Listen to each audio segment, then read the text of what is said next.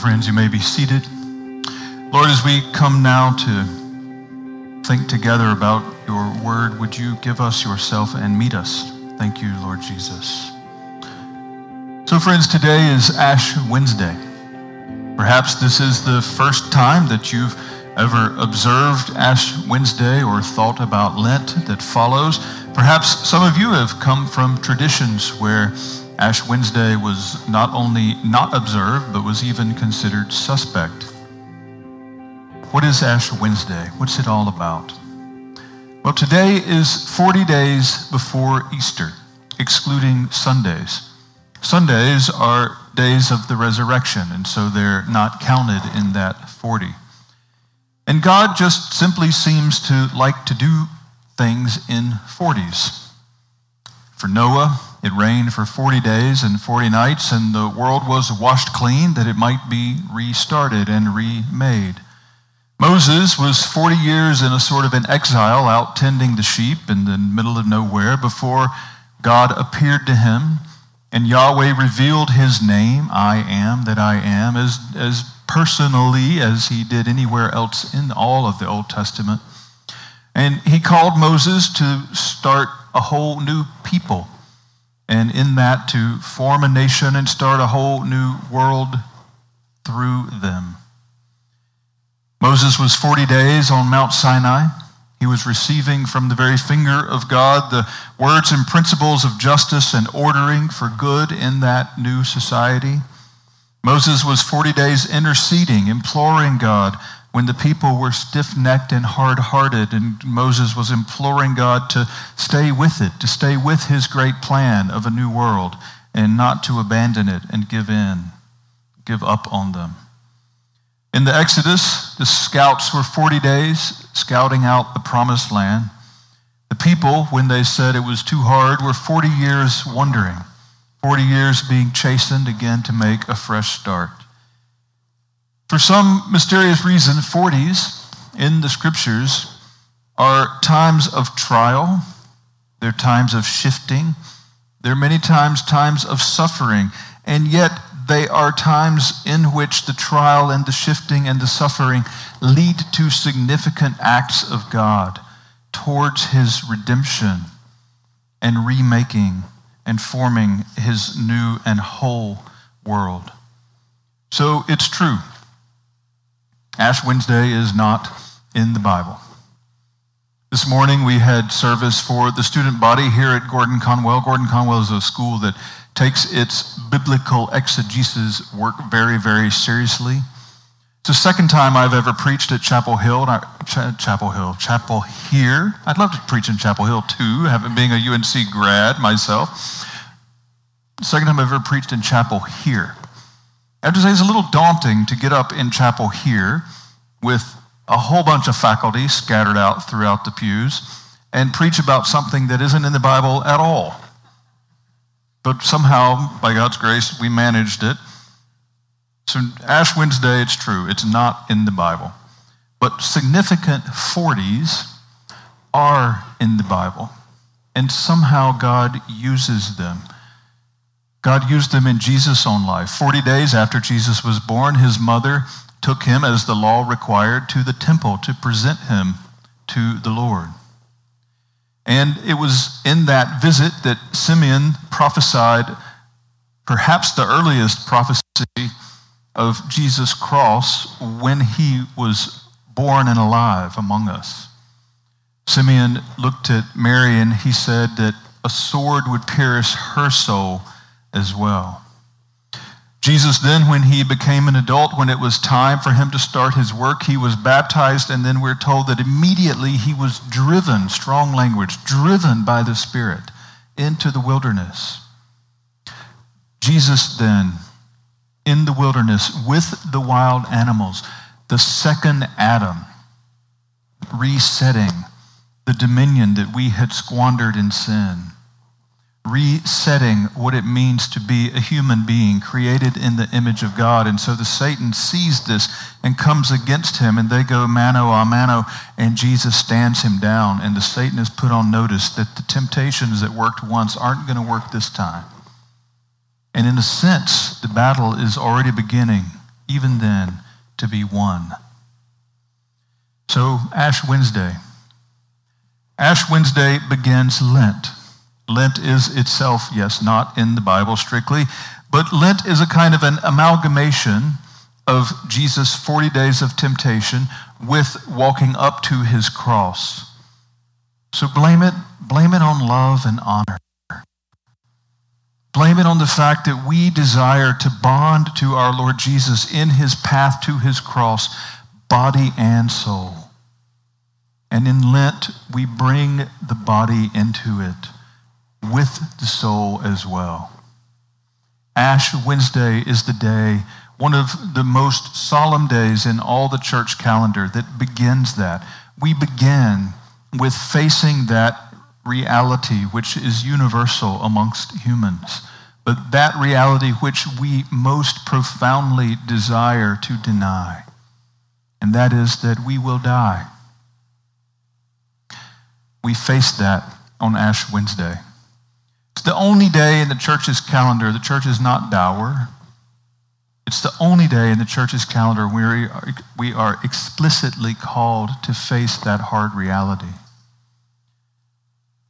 I can't think in my lifetime, certainly not in the relatively short years of my ministry, of any year in which we collectively would be more glad that Jesus walked on this earth and did not deny himself the pain of walking into the hardest human reality.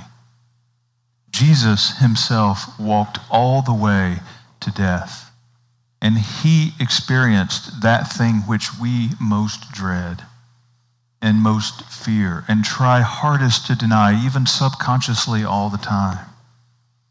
If ever we rejoiced that Jesus identified with us even unto death, it's this year. We've all been told, we've grown up in the swimming in the water, that everything's progressing. We watch the amazing technological advances, and they're wonderful, and they help us in so many ways. We're just taught that everything's progressing, and implicitly, at least, we go along with it. We agree. But we've experienced in these past several months a worldwide pandemic. It's been put very close before us that we will die. And people near to us have died.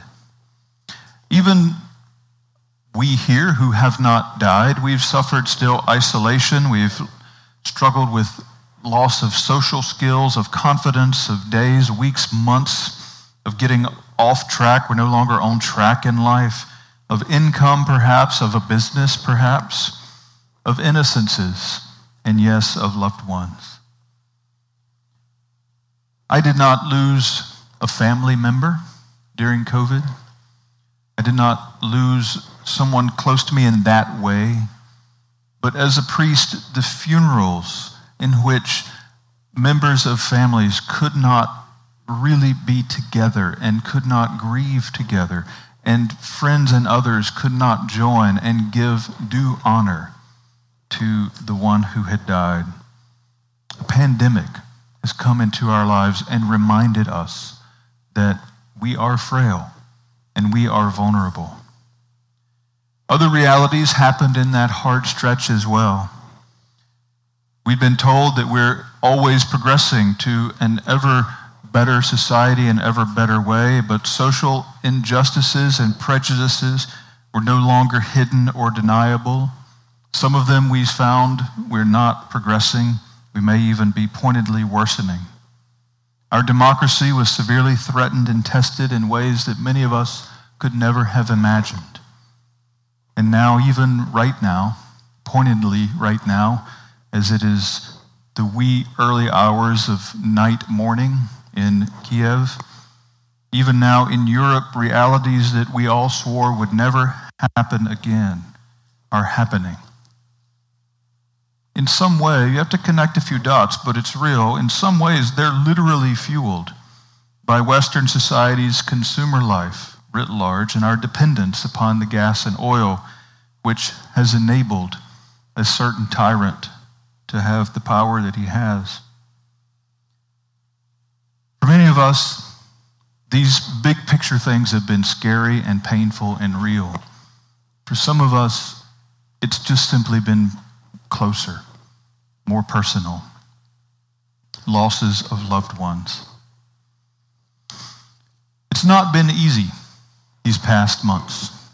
It hasn't been a 40 for us. It's been roughly 25 months, but that's been enough.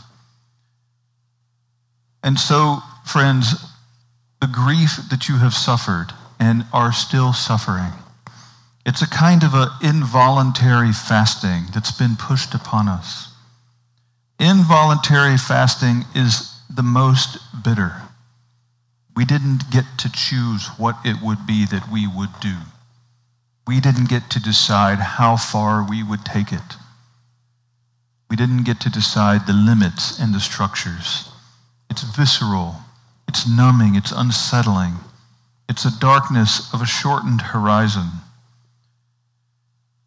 But friends, there then are realities now that we have to accept are part of our story. We don't make a peace with it in some ways. We certainly don't rejoice in them. We don't approve of it. But they are part of our story. And when we face them and say they are now part of our story, all that does to us, our hearts can be driven by that pain to bond ourselves ever more closely to our Lord Jesus, who purposefully walked the way to the cross and purposefully identified with us even in that most painful of human experiences. This Lent, friends, let us make spiritual pilgrimage these next 40 days with Jesus to his cross.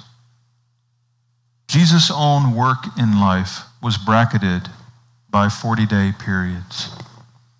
The presentation before his birth, after his birth, but before his ministry, the temptation to begin his work.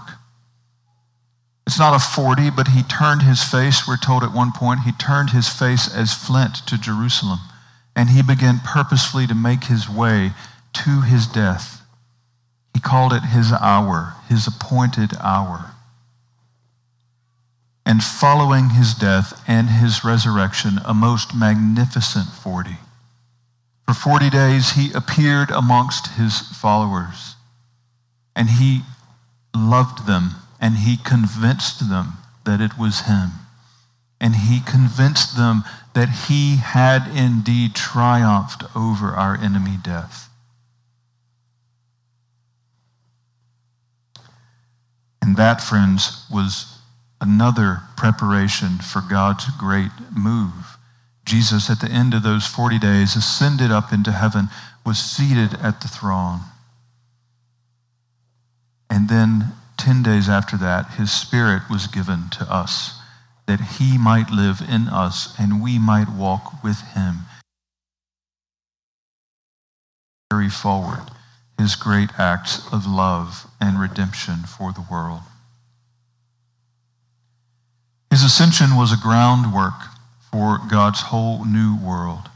The day when the kingdom of God will be realized, consummated, when the glory of God will cover the earth as the waters cover the seas, when the tree of life will be restored, its fruit for the healing of all peoples, when every knee will bow and confess that Jesus Christ is Lord, even the tyrants, even the ones who seemingly can do whatever it is they choose to do. Every knee will bow. So, dear friends, a little later in this service, as you make your way forward to receive the imposition of ashes, ashes imposed, note the verb, imposed upon you, imposed upon your forehead, note the place. Know that you are in that act of coming forward to receive ashes. You are confessing two things. The first, you are confessing that you are frail and you will die and you are utterly dependent upon the gracious, steadfast love of our God. And the second, you are confessing that Jesus has passed through death already, pioneering a way for you to pass through as well. It's the cross, after all, that marks you in ashes on your forehead. Lord Jesus, thank you. Thank you for pioneering the way. Thank you for walking with us into the deepest places of our lives. So, dear friends, on Ash Wednesday, we pray the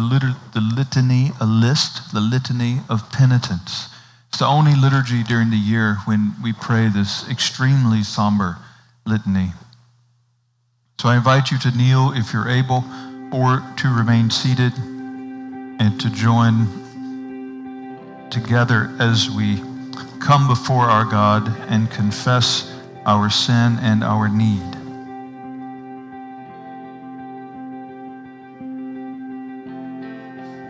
God the Father, have mercy on us. God the Son, have mercy on us. God the Holy Spirit, have mercy on us. Holy Trinity, have mercy on us. Most merciful God,